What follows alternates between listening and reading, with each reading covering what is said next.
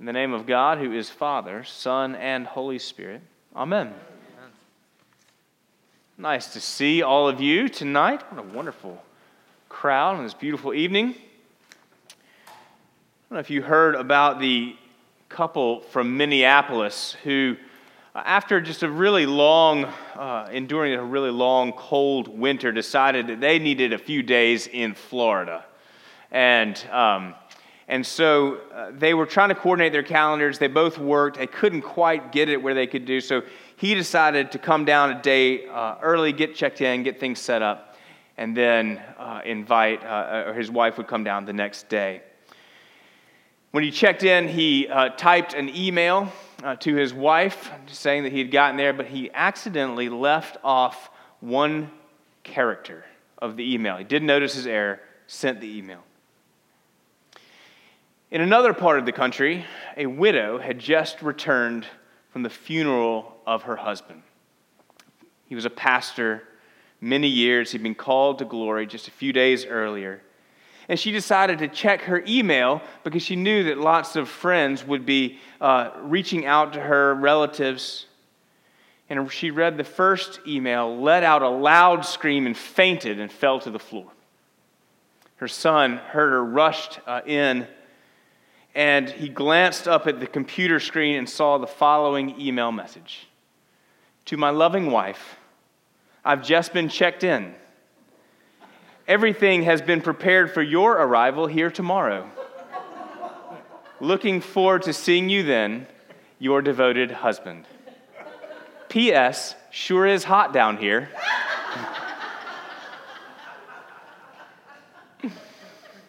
I love that.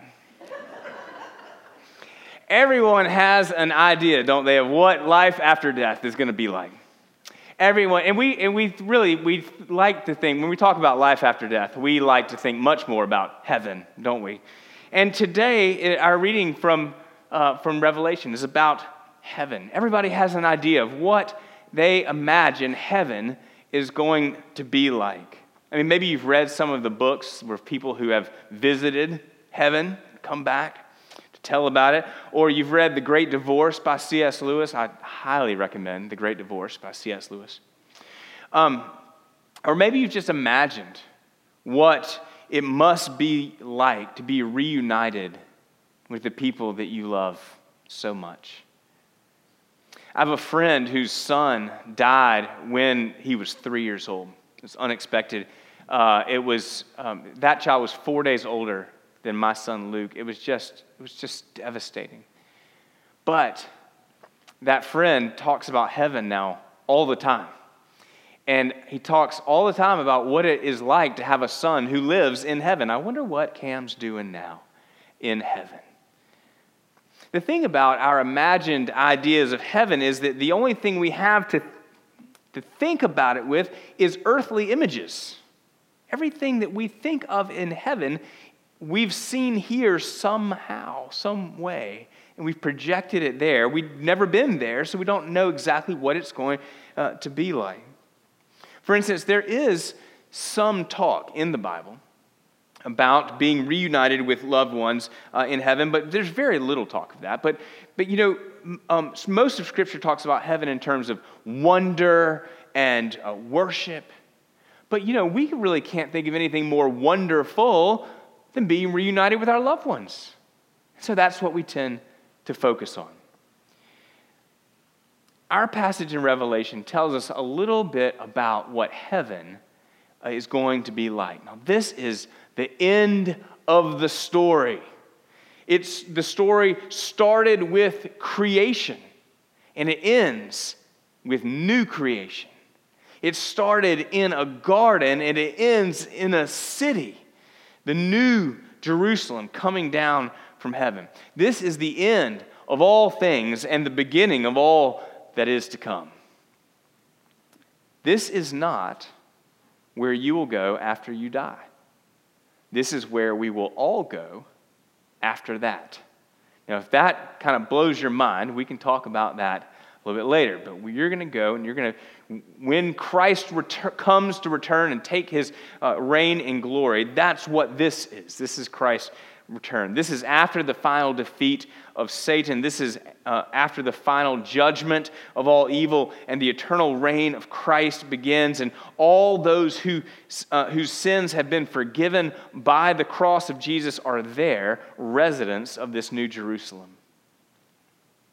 This is the new heaven and the new earth. This is what Jesus died for. This is what we are resurrected to. And this is what Jesus died and rose to get us to. So, and I want to have a little caveat. The book of Revelation is not best understood in concrete terms. We want to give some allowance for a little metaphor here. But I want to pick out two things that I think that we can, that this says definitively, that we can look forward to about heaven.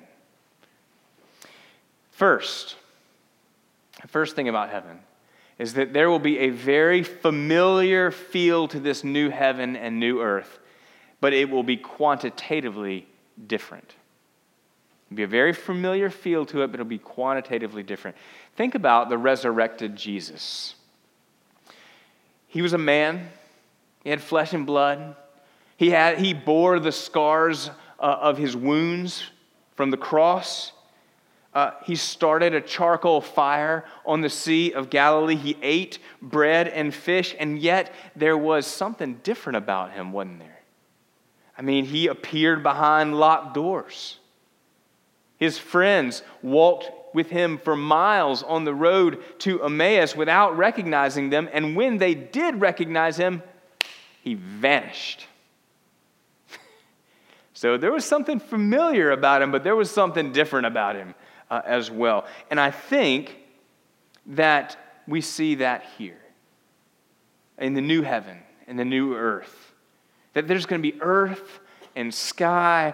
There's going to be a created order that is just beautiful to look at. We'll have bodies that need to be fed. We'll enjoy relationships with people we love. We'll enjoy activities that we love, things we love to do. We'll worship the God that we love. There's going to be a familiarity to it. But it also is going to be quantitatively different because it will be a world that does not have the oppression of sin or the specter of death. And there will be no disease or death. There will be no corruption or crime. And it's kind of hard for us, maybe impossible really, for us to think about a world like that. I mean, just think about our professions. We know what the artists and the cooks and the musicians and the builders will do, maybe, but what will police officers do if there's no crime? What will doctors and pharmacists do if there's no disease? What will counselors do when there's no mental illness?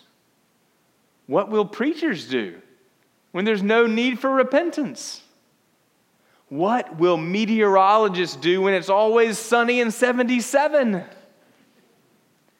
I don't know. But whatever is in store for us, it's going to be wonderful beyond our wildest dreams. So it's going to be quantitatively different without the oppression of sin, but also qualitatively different. No brokenness in relationships. I can't tell you how I look forward to that. When I was at my first church in ordained ministry on Johns Island, South Carolina, right outside of Charleston, there were two steel magnolias. Well, there were a lot of steel magnolias there, but there were two steel magnolias in particular, a mother and a daughter who lived next door to each other and had not spoken to one another in 10 years. And it really caused a lot of problems because there was another daughter who had to kind of juggle and carry messages back and forth, and it was kind of a mess, to be honest with you. And the mother, the matriarch, died at the beginning of maybe right around Thanksgiving.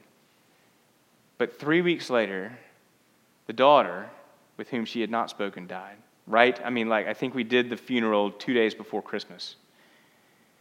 And the daughter, Carol, had 3 children who loved their grandmother. And I had a moment sitting around the table with those children. Their dad had gotten up to take a call. And the grandkids began to wonder aloud what it would be like for their grandmother to see their mother walking through the gates of heaven. And one of them, and they kind of talked like this, he said, I bet they're up there just cutting fool together. And I just said to them, they are completely reconciled now. And another one said, yeah, all that stuff is behind them now. I got to preach the mother's funeral, and it was this passage. Behold, I am making all things new. That was the passage at this funeral. It was like the Lord took a blanket and just with this passage, just laid it over that situation. I can't tell you how much healing this passage brought to that whole family. And they were all, they're all related. So it just, the whole island was comforted. It gave them such hope and peace to know that He's going to wipe away every tear. Death will be no more because the former things will have passed away. So first, there will be a familiarity to the new heaven and the new earth, but there will be a qualitative and quantitative difference in ways, I think, again, are wonderful beyond our wildest imagination. Second,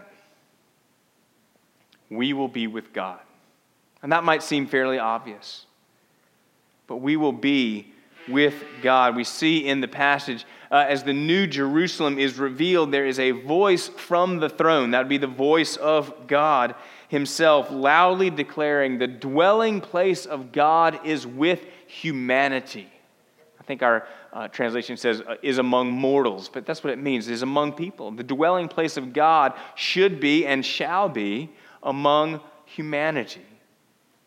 He will dwell with them, and they will be His people, and He Himself will be their God. And so we're in this city, we're in the New Jerusalem, and there must be just millions, maybe billions of residents in there, but it's like the Garden of Eden, too.